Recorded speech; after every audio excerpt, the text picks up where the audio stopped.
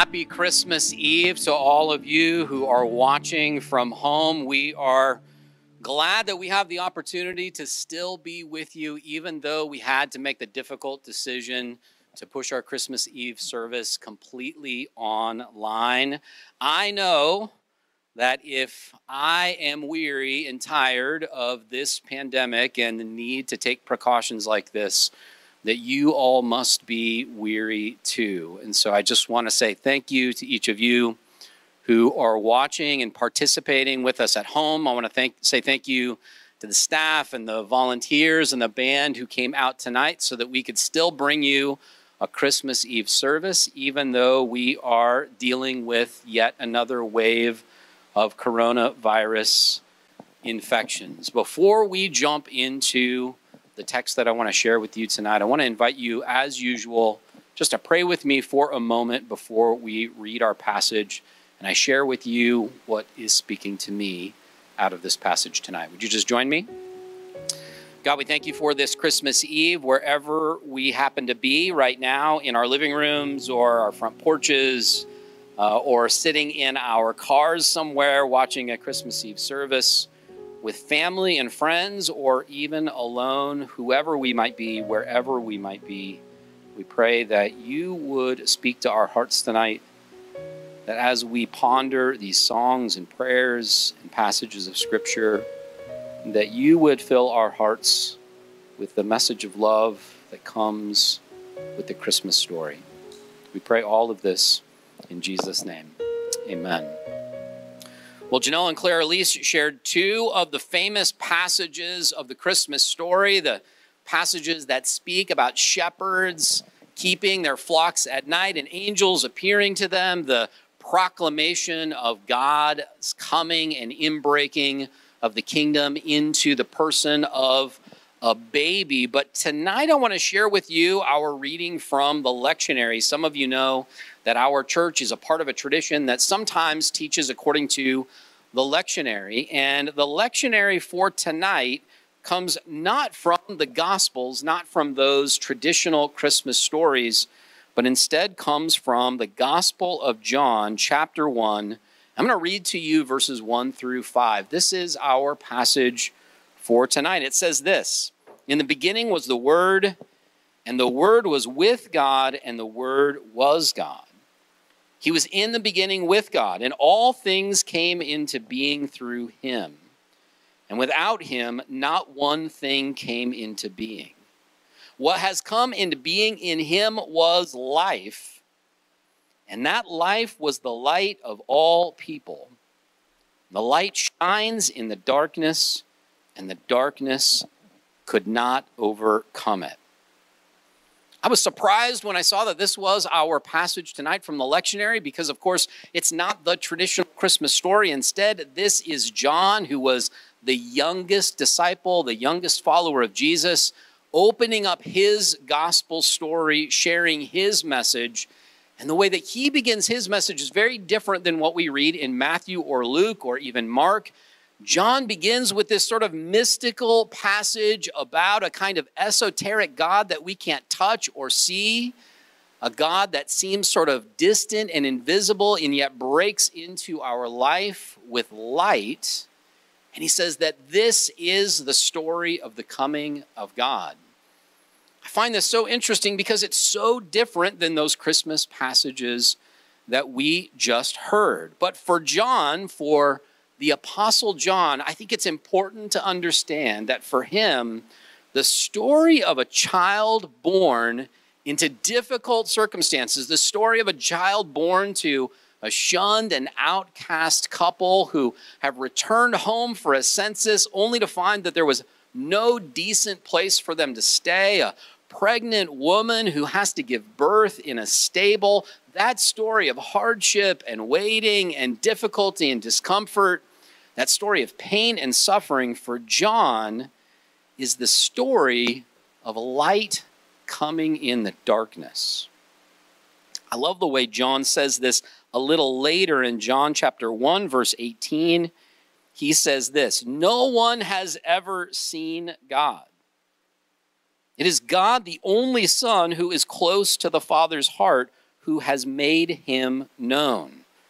And John begins that sentence with this odd phrase, no one has ever seen God. And yet here we are celebrating the birth of God in the person of Christ. Why would John say, no one has ever seen God? I think the clue is in this passage itself, which is notoriously difficult to translate. Whatever version of the Bible you might have at home, I'm reading from the NRSV. This sentence is a kind of odd construction. No one has ever seen God. It is God, the only Son, who is close to the Father's heart, who has made him known. Other translations of this passage read more like this. No one has ever seen God, but it is an only Son, God, who is close to God. I think what John is trying to say here is that there is something about this story of a baby born to a couple who have been shamed, who have suffered, who have traveled so long, only to find no comfort, no welcome, no hospitality. There's something about this story of a baby being born to this couple that contains the very heart of God, that we can somehow see God in. John likes this phrase, no one has ever seen God, because he repeats it again in a letter he writes to the early churches in Asia Minor. We find it in 1 John chapter 4, verse 12. The Apostle John repeats, no one has ever seen God. But now, maybe because John has gotten a little bit older, a little bit wiser, has maybe progressed in his spirituality. He is not the young teenage follower of Jesus anymore. John follows up this familiar phrase, not with a passage that is difficult to understand, but instead with something that is crystal clear and shockingly relevant, I think, to our lives. 1 John chapter 4, verse 12, he says, no one has ever seen God. But if we love one another, God lives in us, and his love is made perfect in us. I'd like to think that all these years later, John has come to a place of clarity. He understands that this story of Christmas, this inbreaking of God in the person of this infant born in such difficult circumstances, perfectly captures the reality of God. And that reality is very simply that when we encounter love and hope and peace and joy, that we have seen God. When we love each other, God lives in us, and we then know God. This, I think, is what we are talking about when we talk about God. We like to make God concrete. We like to define God. We like to give rules to God. We like to tell each other and everybody else around us who God is and who God isn't, and whether you are or are not with God. But I don't think it's that simple. I think that what we're talking about when we talk about God is very simply and maddeningly difficult to define, and that is love. When we experience the love and the hope and the peace and the joy of a newborn infant born to a suffering couple, that they have experienced God. God is life bursting forth out of a long period of waiting, hoping, and suffering. God is love coming just when we need it the most. God is the coming of Christ to a couple who did not deserve it. God is light bursting forth into the darkness. Tonight we symbolize that God when we light a candle and then we pass that light to each other.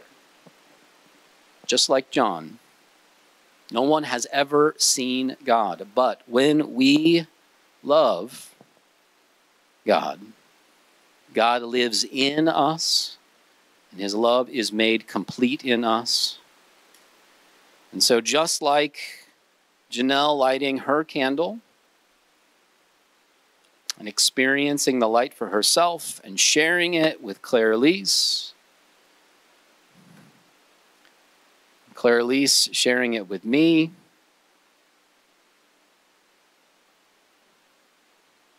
and you at home sharing your light with each other, this is what it means for us to know God. It means we experience God's light in the midst of our darkness, and we share it with each other. If you have your candles at home, we want to encourage you to light your candles, share them with each other, and then let's sing this last song together. Joey, would you lead us? Church, you will know this song.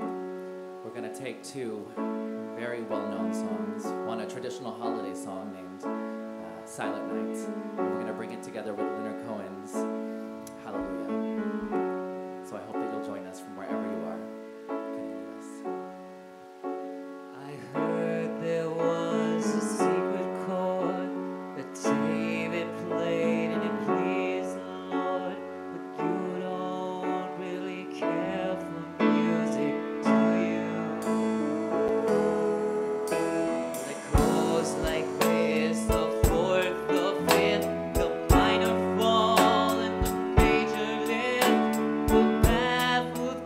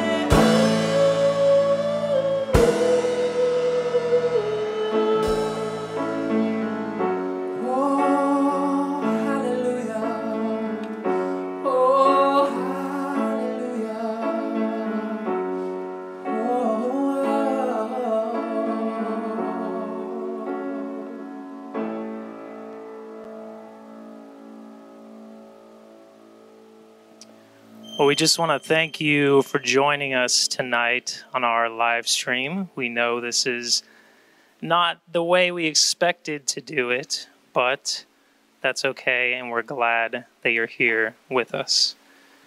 I just want to reflect on this candle real quick before we leave and focus on the light of your candle. Hopefully you have one.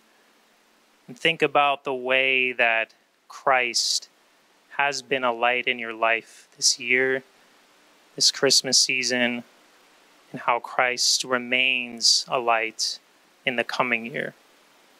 I love how Mysar Eckert says, the eternal birth must take place in you now. So as you look at this candle, think of that, how this light, the eternal birth, the light of Christ, is now taking place in you. How we continue this story as Christians, as light givers to the world.